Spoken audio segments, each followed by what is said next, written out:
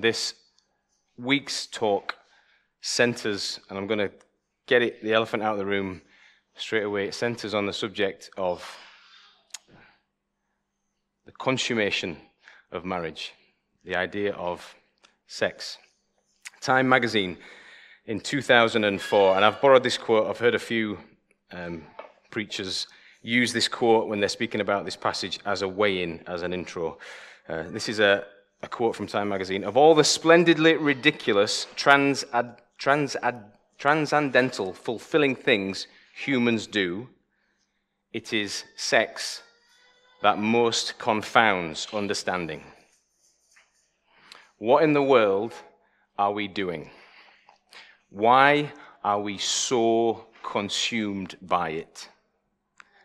The impulse to procreate may lie at the heart of sex, but bursting from our sexual center is a whole spate of other things: art, song, romance, obsession, rapture, sorrow, companionship, love, even violence and criminality. Why should this be so?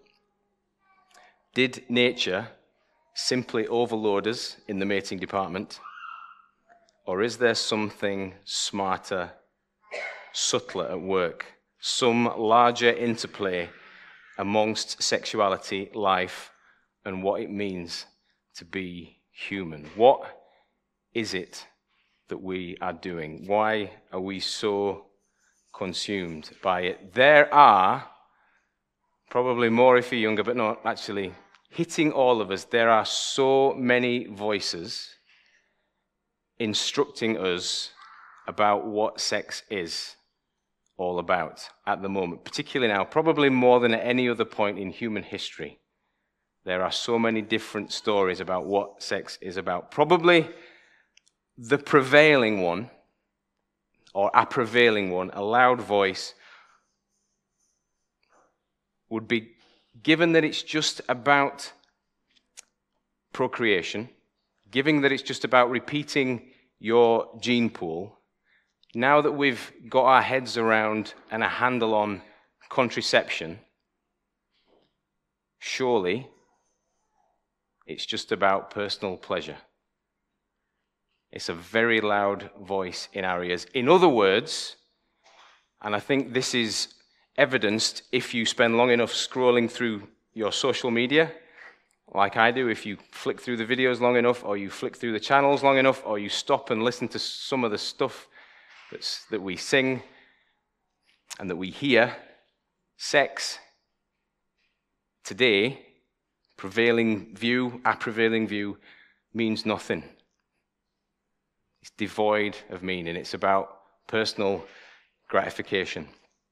And yet, we know, don't we? I know, we feel, we look around us, we give ourselves away, we hope so much, we invest so much in it.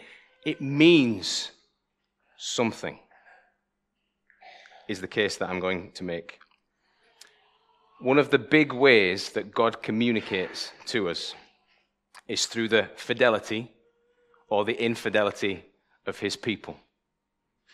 One of the big themes of the storyline of the Bible, God's voice to humanity, is the fidelity or the infidelity of his people. So in Genesis, he told Adam and Eve to do what? To go and be fruitful. Not just have fun, although I'm sure that's part of the story, but create other humans, populate the earth in my image. Fidelity, infidelity. The heart of the law, those long law books with all those rules in, is almost the heart of it, and Jesus points this out, is almost a romantic notion. Love the Lord your God with all your heart, all your soul, and all your strength. And the prophets, as they see the people struggle to do this, cry out, and they call God's people an adulterous bride. And in the New Testament, God's message to us is that he loves us. More than that, he wants relationship with us. More than that, he wants us to dress ourselves like a perfect bride and increasingly beautify ourselves. There's a romantic note, a fidelity-infidelity story that runs right the way through the Bible. And in the Song of Songs, probably more viscerally and visually than any other point, we see all of this come together. And the text that we're looking at now, chapter 5, verse 1, all of the scholars that I read describe it as the center of the book. And at the center of the book, and it's no coincidence that it's the center of the book, chapter 5, verse 1, you spread it out either way, right in the middle is the consummation of the marriage. And the fallout from the book, either side of that, are all of the emotions and the thoughts and the feelings and the expressions and the hurts and the anguish and the hopes and the dreams of these two people around this consummation of the marriage. God speaks to us. Blown away last week listening to a sermon. I was sat there in the front of the church, and Paul, who self-describes, self-identifies, you might even use the language today, as somebody who loves the accuracy and the intelligence and the logic of the Bible. And that's what really drives him. And also he hinted at the way that he loves the historicity of the Bible. And he said, as we read the Song of Songs, it reminds us that though God does speak to us in those ways, he speaks to us. He speaks into us through his word. We see that because the Song of Songs exists. He speaks to our deepest desires. It's one of his ways of reaching out to the lost. Our most intimate, deepest desires, our longings, our hopes, our struggles, our mess-ups, our errors, our total confusion. He speaks to us in all of this. So just through this passage, I want us to think about two ways that God speaks on us. I don't know if we could go back at the start of the text. He speaks to us through our need to feel loved.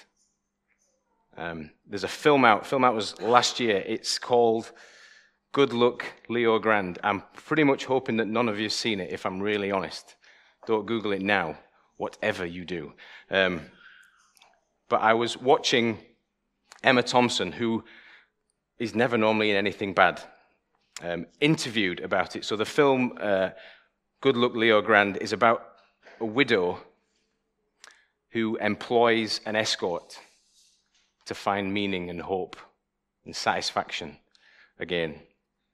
And in the interview, she describes the pain and the anguish from doing a scene that confronted her with her own imperfect body in a mirror, knowing that the guy playing against her needed to fancy her for the film to work. Just the pain of that moment. She spoke so awkwardly and she struggled to eloquate the difficulty that it was for her to play this scene.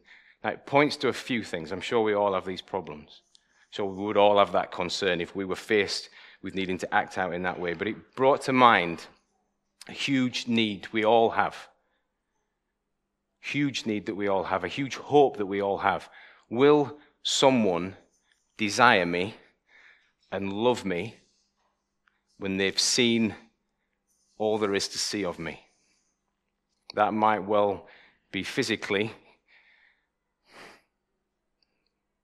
but worse than that, if you're me, character, pride, personality. One of our big hopes as human beings is that somebody can see the bottom of us, see us at our absolute worst, see the pits of us, and still want to be with us, still love us, still desire us. We have a moment not unlike the Emma Thompson moment in front of us on this text. It is a moment of exposure and vulnerability. I've described it in my notes as a man looking a woman up and down moment, that horrible thing that we men end up doing. But this isn't really like that. This is not really, it is a man looking a woman up and down moment. It's hard to describe verses 1 through to 6 as anything other than that. But the first thing I would say about this is that it's not a sleazy looking up and down moment, if you can conceive of such a thing. This is their wedding night. We know that because if you want to do the research, the end of chapter 3, Solomon rocks up. Whether it's Solomon or not, we're not quite sure, but he rocks up, there's this big procession, and the last verse says this was their wedding night. It's not that hard to figure out. This was their wedding night. And they had waited. This wisdom that runs right throughout the book. Do not awaken love until it so desires. This is not a sleazy moment. It's a mutual moment. You read through the book, it's not just the guy that will look at the girl. The girl will look at the guy. I did a bit of searching around this. It's a bit of a ritual in ancient times. There's a name for it. It's WASF if you want to Google what that is. It's a ritual in the marriage. The couple, having waited for each other, would look each other up and down and make an assessment. It is, and it's really hard to conceive of this in our kind of sex-soaked, everybody gets to see everything world. This, because it sounds a little bit like that. This is a beautiful, intimate, like gorgeous, stunning, sacred moment that we get to see these two people have. And he sees her, verse 1, in this moment, in the looking up and down. This is a beautiful bit of text. He sees her as beautiful. The first word, how beautiful you are, my darling. In other translations, it says, behold. It reads to me like it's a wow. Wow. And she stood before him, not wearing a whole lot, probably just some sort of veil. And he's like, wow. And then we drift into the craziness a little bit. The compliments of another time. But listen, just read through these. These are beautiful. Oh, how beautiful, my darling. Oh, how beautiful. Your eyes are like doves.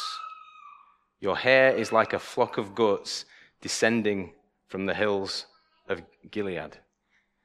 Doesn't sound immediately beautiful. But if you can imagine, and I think this is what he's getting at, he's just saying, if you can imagine the shepherd who loves the sheep are coming down the hill, they're dark. Is it sheep? Goats, isn't it? Can't remember what it is. Goats. The goats, because I was talking about sheep. The goats were dark. They were dark. And they were coming down the hill, and it's this idea of hair, jet black hair, cascading over the shoulders. He's like, oh my word, are you kidding? She's beautiful. Then he goes on to describe her teeth. And he goes with sheep. Nowadays, there's probably a whole raft of things that we would choose above sheep. But he goes with sheep just sheared. And what he's saying here is they're white, which is great. We know that now, don't we? Because we're all chasing after white teeth. And I have a bit of a problem. I'll only smile so far because I have a good few missing at either side. I don't have what this woman had, and what would have been stunning in these times was symmetrical teeth. And he looks at her and he says, oh, you are beautiful. And then he continues to go down. But because I've got brains, I'm not going to go any further down with the descriptions. Because I just can't handle that kind of level of embarrassment. Not today, anyway. But suffice to say, he lists 7 as he makes his way down. And he rounds off at verse 7. 7 things. It's not an accident that he lists 7 things. He's saying, this woman is perfect. See what it says in verse 7? She's altogether beautiful. There is no flaw in you. So what do we take from this first little bit? Do we just say, great? Beautiful people can have the security of knowing that a good person will like them. Great. Maybe we can skip it on a bit. We could say, if you're a good person, then another kind of good person will like you. Is that what we're trying to say here? Is that what the text He's saying to us. Here's the thing. What can you remember from chapter 1? Is she that beautiful? Remember what she said of herself? I'm darkened by the sun. Don't look at me. I'm just a lily of the field. I'm just ordinary. What makes this woman beautiful? The clue is in the most repeated word of chapter 4 and chapter 5. My study books tell me this is the most most repeated word in a chapter in the Old Testament. And in chapter 5, verse 1, the most repeated word in any verse in the Old Testament. And the word is my. Why is she beautiful? Because she's his. It's not because of how she looks, or her teeth, whether they're all there or not, or her hair, whatever that looks like. It's because she's his.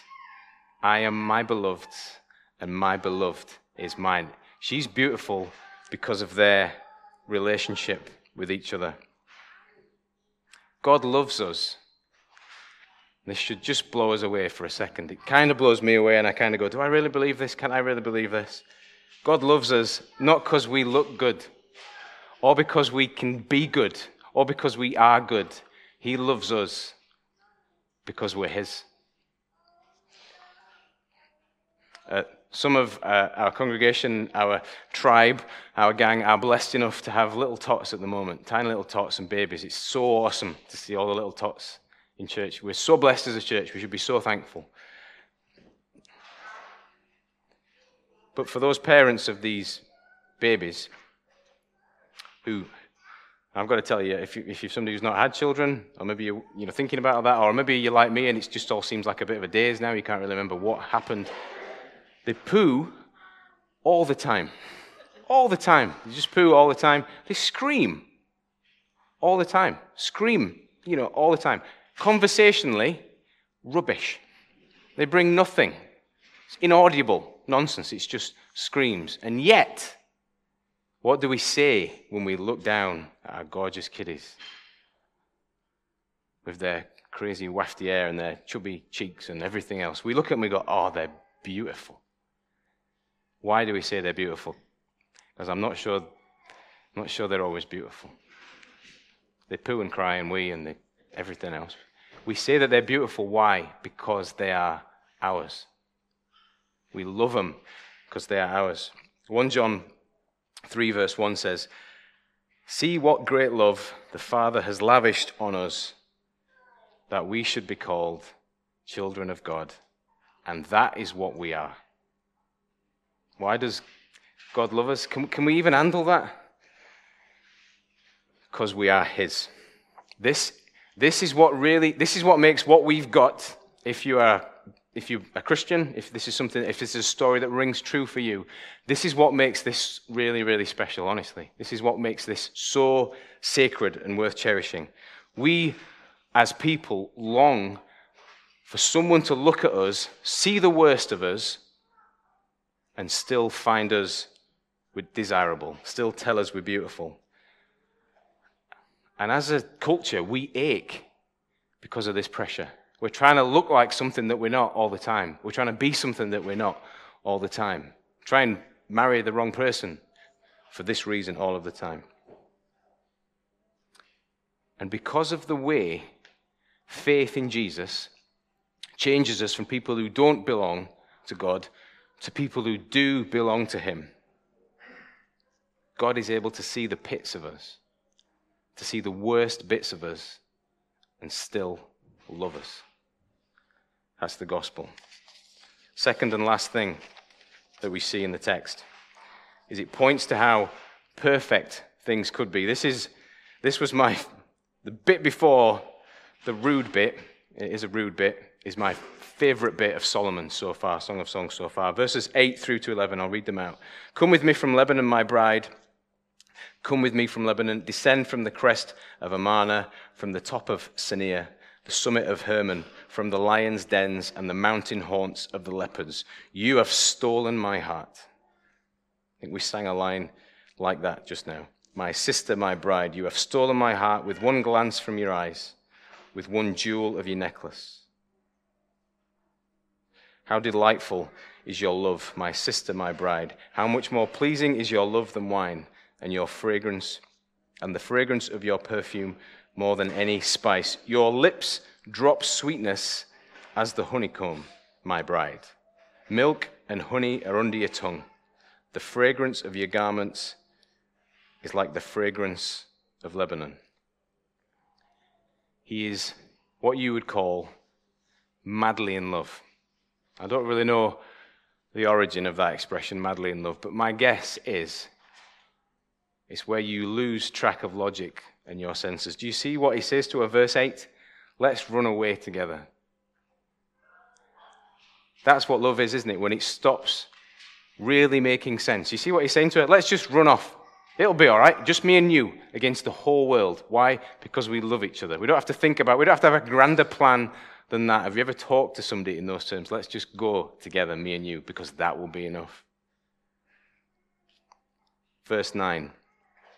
One look from her eyes has got him completely mesmerized. One look. That's not reasonable, is it? One look. You need to do some more research, don't you, to find out if it's true love? No. He looks at her once and he goes, yes. It's not reasonable, that. He's intoxicated with her. Verse 11, he can't stop. He can't be any more expressive. She's totally blown him away. We know that it's true love when we lose our reason, I think. We sing a song here at Christ Church, and one of the lines in it I always have a bit of a problem with. I don't know if you have a problem with it too. The line that I have a struggle with goes, the overwhelming, never-ending, reckless love of God. And I sing it and I think, as I'm singing it, really?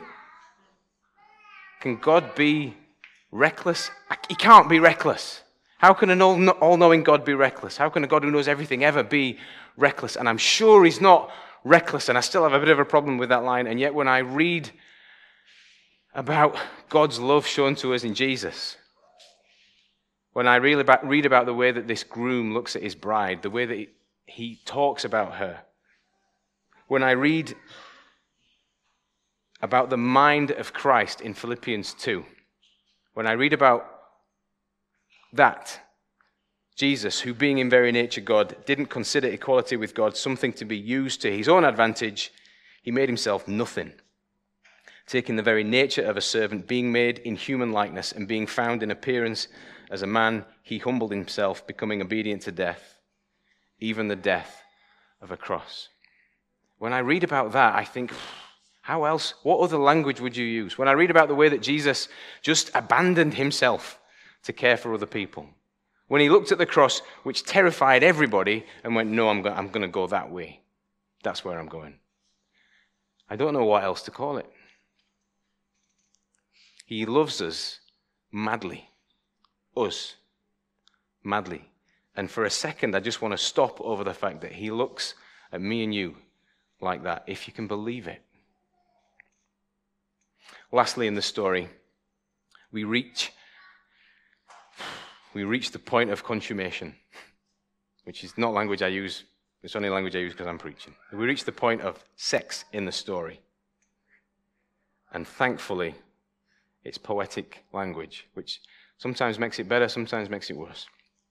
All of the lessons are veiled behind the imagery of a garden. It's like a beautiful bit of text. We see a couple of things as he describes this moment. I think the first thing that we see is it's utopic. See verse 13 and 14. Your plants are like an orchard of pomegranates with choice fruits, with henna and nard and saffron, calamus and cinnamon, with every kind of incense tree, with myrrh and aloes and the finest spices. I did a bit of horticultural research. Only a little bit. It bored you to tears, but I did a little bit. And apparently you can't put all these things together in a garden. They wouldn't grow together. You'd have to be in the Eden Project, and you'd have to use a few different rooms or something like that. It's eclectic. It's just, as you read through the list, what's supposed to happen is you're just blown away by the different smells and sights and sounds. What he's basically saying is this wedding night has blown him away. It's unbelievable, is what he's saying. This was more than I ever imagined would be possible. It's utopic, I think. The second thing that he says, there might be a better word to put over it than this, but this is the word that I've chosen, is sacred. See verse 12. You are a garden, and a garden that's exotic, and it's got all these things in it, but you are a garden that's locked up, my sister, my bride. You are a spring enclosed, a sealed fountain. We have locked gardens in this country. Notting Hill's got a few locked gardens in it, if you've seen that film. In London, they have locked gardens. Maybe they have a few up north and all. Locked gardens where a few people can get into them, a few people got access with the keys. Beautiful things, secret gardens. That's how he describes their lovemaking. He says, you have kept this for me. They followed the wisdom of the book, you should say. Don't arouse love until it so desires. But look what's happened now. Verse 16. They've waited and they've waited and they've waited and they've waited. Awake, north wind, come, south wind, blow on my garden, that its fragrance might spread everywhere. Let my beloved come into his garden and taste its choice fruits. This moment is so hard for us to conceive of, I think. You'd read the first bit and you'd think it's sensuous and it seems like it's open and it's there for everybody to see, and at the same time it is all that, but it isn't. It's sacred and it's private and it's just for them. It's beautiful. It's the best consummation of a marriage you can ever imagine. I think that's what the author is saying here. Sacred, beautiful explosion, and it's enhanced by their honoring and anticipating each other. I couldn't help but think, as I had to think about how I would explain this perfect moment of sex, of consumption, about how, given how perfect it is, or it can be, how imperfect it can be so often. Couldn't help but think about that. One of the world's greatest sex symbols, Marilyn Monroe, said just before she died, never really liked sex. I don't think I ever will. It just seems the opposite of love. And you kind of go, how does this great creation that we're part of, and this beautiful person that is Marilyn Monroe, and all the success she has, end up as sad as that? And yet we kind of know that it does. It can. For some people, the emptiness of what it can be and the thought of what it should or could be points people to something greater. Did some two unlikely characters came together in my studies, St. Augustine and Russell Brand. You would think, how do these two people ever come together? But they do. Their words, and I don't know how far apart that they lived, I probably should have done a bit more research. Their words, how they reflected on their promiscuity, is almost identical. It's almost the same language. Both of these people, St. Augustine and Russell Brand, reflect on it and go, it was just a stream of emptiness. Let me find it. An ongoing seam of loneliness is what Russell Brand said, which is almost the exact same as what St. Augustine had said. That the more he tried to fill up, the more he realized in his pursuit of it and not finding it and being able to have as much of it almost as he would wanted, that there must be something bigger out there. That was the conclusion. That was the end of it for him. Don't know if it might bore you on other things, but on this subject, he's incredibly interested in Russell Brand. Bruno Mars, my unlikely aide, probably puts it more concisely than anybody else, almost poetically. I've never had much faith in miracles. Never had much faith in love or miracles. Never want to put my heart on the line. But swimming in your waters is something spiritual. I'm born again every time you spend the night. because your sex takes me to paradise. And then this awesome refrain just blew me away. I don't know how much he knows about this, Bruno Mars, because it makes me feel like I've been locked out of heaven for too long. As I read that, I'm like, are you kidding, Bruno Mars? I don't think this text just leaves us with this couple's perfect wedding night. I think it points us, it asks us to think that it might possibly mean something more. See 5, verse 1. Look at the promises. Think about the Bible story. Think about the way that God breathes out his word. I asked you to think at the start that God speaks to us through our fidelity and through our infidelity, that this is a theme that runs right the way through the book. Chapter 5, verse 1. I've come into my garden, my sister, my bride, gathered my myrrh with my spice. I have eaten my honeycomb, my honey, and I have drunk my wine and my milk. Just for a second, you stop and pause, and you think about the language that he's choosing to use there as he describes this utopic experience. Abundant milk, abundant honey. What is he talking about? Is it just a chance? Is he just chanced on these words? Can you remember from Sunday school classes, if you were somebody that went to Sunday school classes or your early readings of the Bible, what the promised land was going to promise? What it was going to be like? It was going to be full of milk and honey. God's people hanging on for a place that was full of milk and honey. Is this the place? Is this the place? We've wandered around for long enough. Is this the place? Is this the place? Always hoping for that. And here it is as part of the fulfillment. It's a garden. The imagery of a garden that should be perfect. Like a perfect place. You wouldn't want to ruin this garden, would you? What is it pointing to? Is it just me? A perfect garden, Garden of Eden that just shouldn't be ruined. You're going to really regret that if you do that. Chapter 4, verse 15. You're a garden, not just a garden, you're a garden fountain, a well of flowing water streaming down from Lebanon. Could just be coincidence. Couldn't help but think of the woman at the well when I read through this, struggling. And if you know the story, John 4, of the woman at the well who just spent a life messing up with guys. Jesus meets her and he gives her a drink that means she's never ever going to thirst again. Answers all of her questions. We're told that heaven, in some ways, heaven or even our place in God's kingdom right now, in a sense, is like somewhere that means we will never ever thirst again. I don't know how directly we can tie all this together. But I don't feel like I'm taking liberties with this word when I say that our most intimate desires, our needs, wherever we are down this path with intimacy, because we are God's creation, because we are created at the start to bear his image, no matter where we go, we can't get away from that.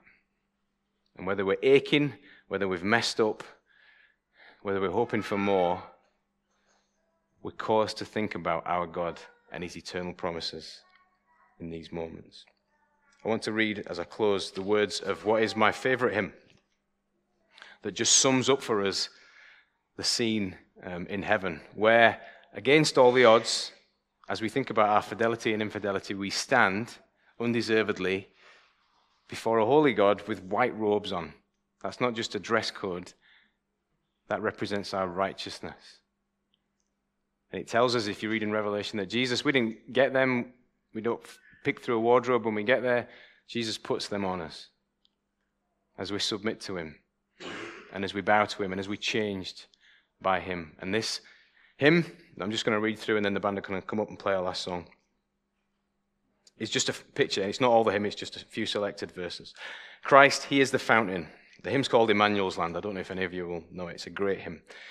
Christ, he is the fountain in the deep, sweet well of love. The streams on earth I've tasted, more deep I'll drink above. There to an ocean's fullness, his mercy does expand. And glory, glory dwells in Emmanuel's land. Oh, I am my beloved's, and my beloved is mine. He brings a poor vile sinner into his house of wine. I stand upon his merit. I know no other stand, not even where glory dwelleth. in Emmanuel's land. The bride eyes not her garment, but her dear bridegroom's face. I will not gaze at glory, but on my King of grace. Not at the crown he gives, but on his pierced hand. The Lamb is all the glory of Emmanuel's land.